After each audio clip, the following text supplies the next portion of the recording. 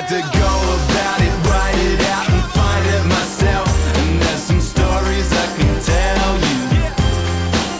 I had to fail, had to fall just for what I did well. And there's some stories I can tell you. This is the Final Word Daily coming to you from Indore, where Bharat has finally got a break. Adam Collins and Daniel Norcross. He's brought Daniel with him back with us while we're getting the sound check of a very Richie Benno 122 122 coming through the PA. It's a warm night in Indore. It's the night before the Test match. You two have just got back into India, and here you are. I mean, we could start there, or we maybe before we get to India, Australia, we should start with the New Zealand-England Test match, because I'm sure you've been glued to those results as you've been travelling. The results, yes, and obviously I've overclubbed it wearing a jumper here, but this is what I was wearing in the freezing cold of London when going to the airport. There's the more dishevelled version of my hair, and Daniel's been travelling for about 30 hours as well before we had our reunion in Delhi today. And when I got to Delhi about half an hour before he did, I saw that England required 9 runs to win, with Ben Foakes batting with Jack Leach, who'd faced 22 balls without scoring. And at the very back of the plane where I was, I did a quick Google. I'm like, what network is this game on in India? And worked out it was on Amazon Prime. I've got an Amazon subscription. Within seconds, I'm watching, here we are. I'm watching this. How good's this? And watched it all the way out the plane through to the immigration desk, which is when the last wicket fell. Jimmy Anderson, everyone around me is like, unable to comprehend why I was so like, whoa, we were a run away from a tie. I'm not entirely sure they knew it was going to be a tie on television, by the way. The television commentary didn't really talk about a tie. That's a whole other thing. I was wondering about that too, because you are such an obsessive about the tie. Yeah. I thought you would be bitterly disappointed that this was a one-run result. Yeah. Because, had the wide been called and then Anderson gets out next ball, it is a tie. So you landed just afterwards and you would have seen your phone explode? Yeah, I did see my phone explode, but I mean, I've got to say, this is why baseball is so great, because just when everybody was thinking baseball's getting boring because England are bound to chase down 258 because they can chase down like 400 for 3 in 75 overs, they made sure that Test cricket stayed alive by losing by 1 run. Because, if they won by 1 wicket, it would never have been as much fun as losing by 1 run. I think losing by 1 run is the best. It's a better result than a tie, because actually a tie, I know there have only been a couple of them, but at the end of it, you both feel like, ugh. But if one side wins by 1 run, the euphoria of that 10th wicket, it cannot be matched in a game of cricket. And nice work from England. I thought absolutely superbly done. I was just starting to think, actually, while we were recording this, that you said Bharat has got a rest. And I felt very much like Bharat when he does his podcast with Mel Farrell. It was quite enjoyable, just sitting between the two of you as you were chatting away. But tell me, how far off the draw were they in that game? No. That was never in the equation. So it was a 3 results on the table sort of thing. And for all of the talk about Brendan McCullum ball, they didn't go about it in that way in the 4th innings. They just batted like normal, sensible people. Not quite. I mean, they were going at 4s for a lot of the time. So when they were 80 for 5, their response to 80 for 5 was for Root to go Burko, and Stokes to dig in. I mean, Stokes was crocked. I was listening at that point, because that was, let me get this straight, that was when I was in Doha for 3 hours. So I was able to listen to TalkSport 2 via the interweb. And his knee locked on a number of occasions. He was apparently in extreme pain. I think he even let out a whelp at one point, which is very un-Stokesian. So, me dick. Yeah. That's the one he gave out at Lord's a couple of years ago. That's right. But Jared Kimber, a colleague of ours, did make a very good point that while all this was happening, he pointed out that I hadn't really properly considered this with baseball. New Zealand have been the most unlucky recipients of baseball losses, because they lost Colin de Grandhomme in that Lord's Test. Then they lost Kyle Jamieson, partly because they lost Colin de Grandhomme. They didn't have Trent Boult for the first Test here. Then they lost Matt Henry, because what you don't know is he had a back spasm. So literally Wagner, who was on his last legs, could be his last Test match. Everyone was talking about that. So they effectively had only 2 really effective bowlers. Bracewell was okay against the left-handers, but against the right-handers he was getting tonked. So, I think it was fantastic for New Zealand, because England have had quite a lot of good fortune. Now, you remember when they beat India, India insanely chose not to play Ashwin, if you remember. And then against South Africa, when South Africa were 1-0 up, they insanely chose to... They left out Marco Jansen. Yeah, left out Marco Jansen. Didn't they choose to bat or something? They chose to bat first on a green top and didn't pick the bloke that won the Test the week before. That's right. So, and then Pakistan had none of their bowlers really available. So England had quite a good run of good fortune, and it's come to an end. And it would have been Otherwise, a clean sweep winter, wouldn't it? Would have been 5 test wins in winter, but they're pipped by 1 run. So there's still work to be done.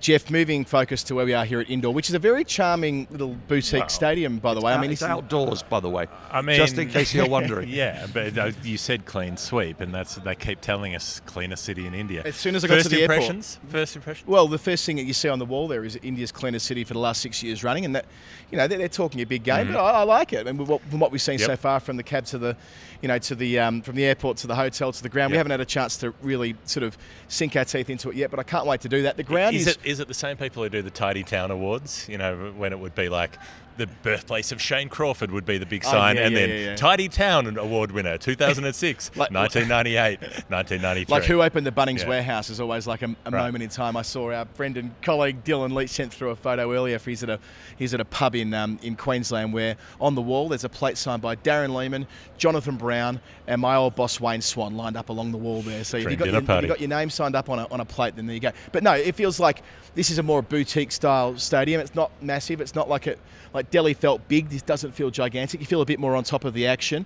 And I quite like the fact that our commentary position doesn't have boulders in front of it like we had at Nagpur, and we're not sitting behind the press box like we were at Delhi. So it's an improvement. Can I just make one observation, which our listeners our viewers and listeners won't be able to see, but I'm looking at 2 seats, both called C233.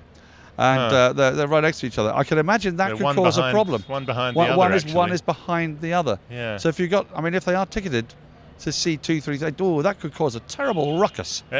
So if you come to Indore and you get seat 233, C233, be prepared for an argument. It's good to see that the Pan Bahar people haven't missed out here either. After completely plastering Delhi, they've covered up most of this joint as well, and the Joy e-bike lot. So they're certainly getting the value out of the signage. And of course, India's -- shaving cream, which we saw last week prominently at Delhi as well. That is true. That's V John, or if you read Roman, 6 John. Where's the cement though?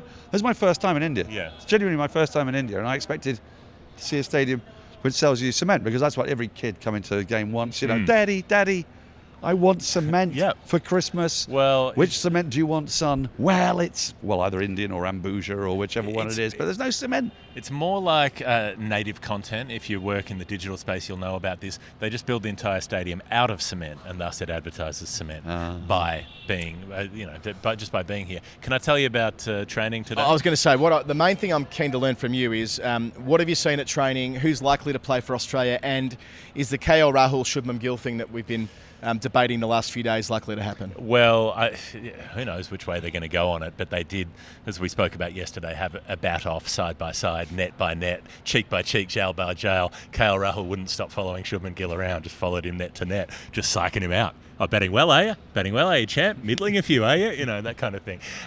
Today, I'm going to call it here. I think Todd Murphy's out. Didn't bowl a ball today, and he always has a bowl at training. Okay. He spent a lot of time talking to Dottermaid, the chief selector. He hung around and threw balls for the training drills, for the close-in catches and whatever. Didn't bowl a delivery. And there was about half an hour of excitement after Steve Smith spoke this morning that they might bring Lance Morris in to barrage the Indians, bombard them with short Wild stuff. Thing. Because Smith said something where he said Green coming in means could play the extra batter, could play 3 spinners, or we could go for more airspeed. Right. And that meant Morris, right? Morris spent his whole day bowling off spin, mostly to Matthew Renshaw. So I'm going to tip that he is not playing either. He could be doing as Ollie Robinson did at Adelaide Oval last year. He could be a dual threat. He could, but he did not bowl a fast delivery. Could be a triple threat. Sings, dances, acts. Didn't bowl a fast delivery today. So I think Boland will play because Murphy won't. And I think that's a good selection. Yeah. I reckon, my view all day, all week has been Boland is effectively the third spinner. Yeah. That works for me because 2 of the 3 spinners they played at Delhi are but pups. Well, I know that Kuhneman's a bit older than Murphy, but he's so young into his first-class career. You're asking a lot of him, opening the bowling as well. I think Boland, I know it won't be for Kuhneman, it'll be for Murphy in the scenario you're positing there, but I think that's quite sound selection. I know it's an extra seamer, and this looks like, from what we saw a moment ago, a pitch is going to be very dry at both ends, but that's fine. Boland's grown up playing on dead tracks at the MCG where he needed to bowl and land it on a Thripney bit all day long, and that's what they'll need again here, building pressure that they couldn't always build at Delhi. Also, I can't see how you can need 3 spinners when nobody's scoring over 300 runs. I mean, Jack Leach has bowled 61 and a half overs in an innings, because England only had 1.5 spinners. And Akshar Patel's only taken 1 wicket in the series as well. Right. Like India's primary spinners are doing the job. Exactly. So I don't know that the third spinner makes any sense really. But I suppose because Australia wanted someone who was going to take the ball away, you've also got Labuschagne and Smith, who are the worst. I mean, if there I think Smith's got shaggers back though. Yeah. Right, but if there is a partnership, if a partnership happens, then you're going to like Harry Brook did when he got rid of Kane Williamson. Well, Travis you might Head's their throw him in. go-to now for And their Travis first Head. part-timer. So you've got 3 part-timers. The triple What, off-spin one? attack. Yeah. And Marnus has been chucking off breaks in the nets. He's been doing a lot of bendy elbow stuff, with the short sleeves on, showing it off. I mean, just legalise it. Legalise chucking. Why not? Send him off to the University of Western Australia and get him with all the dots all over his arm. That's what I say. Let's just make it. If you're going under 100 k's an hour, you should be able to bend the elbow all you want. That's all. That's what I say. Yeah, so chucking should be allowed up to a speed. Yes. Like that. Speaking of bending the elbow, we should. Well, I'm not saying we're going to get on it tonight necessarily, but I do need a cold refreshment. I do need to just go over the beautiful commentary box that Bharat's prepared for us next to yours, Jeff. The ABC and SEN side by side again this week. We're going to be making this program every night of the Test match. We won't be inside the ground. We'll be on the street somewhere doing it with the ground behind us. And let's hope it's a test that goes beyond 3 days this time. I mean, I'm not expecting great things from the Aussie team, I must say, but marginal gains. And they're going to have to win. They're going to have to win one of these last 2. I've just got a feeling that if they're relying on Sri Lanka and New Zealand to break the way they want it to break in a month or so from now, if destiny leaves their own hands when it comes to the WTC, that never ends well. That's right. Watch out for your overrate in the World Test Championship. A little note for Australia there. Okay, this has been the Final Word Daily. The day before the Indore Test match, Jeff Lemon, Adam Collins and Daniel Norcross lobbing in to join us as well. We'll be there and thereabouts throughout the Test match, and we'll see you then. I ain't breezing and I ain't George Benson. I ain't protected, brother, I ain't fenced in. And my future questions, my current senses, that'll be the same we've been doing for centuries. Sorry if I ran out to empty, wrote this so you know what I meant here. I had to go about it